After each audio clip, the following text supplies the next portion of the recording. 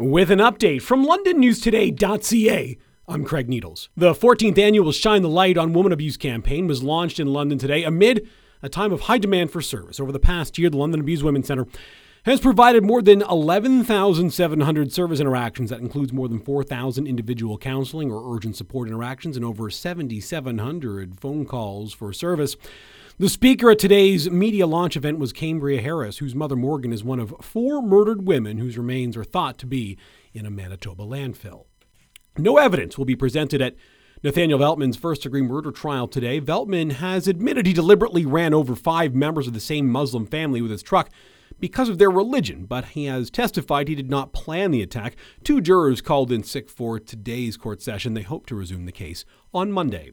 And London police are asking for the public's help as they try to locate a missing 14-year-old boy who might be in the Brantford area. Caleb Ray was last seen in the area of Devon Crescent and Pond Mills Road back on October 8th. There's now information suggesting he could be somewhere in Brant County. Both police and family are concerned for his welfare. Classic Rock 98.1 weather will continue to get some rain, some cloud cover through the evening hours into the overnight hours. Low goes down to 8. Tomorrow, rain early on, a high of 9, and then mix of sun and cloud on Sunday with a high of 9. Right now, it's 14 degrees. For more on these and other stories, go to londonnewstoday.ca.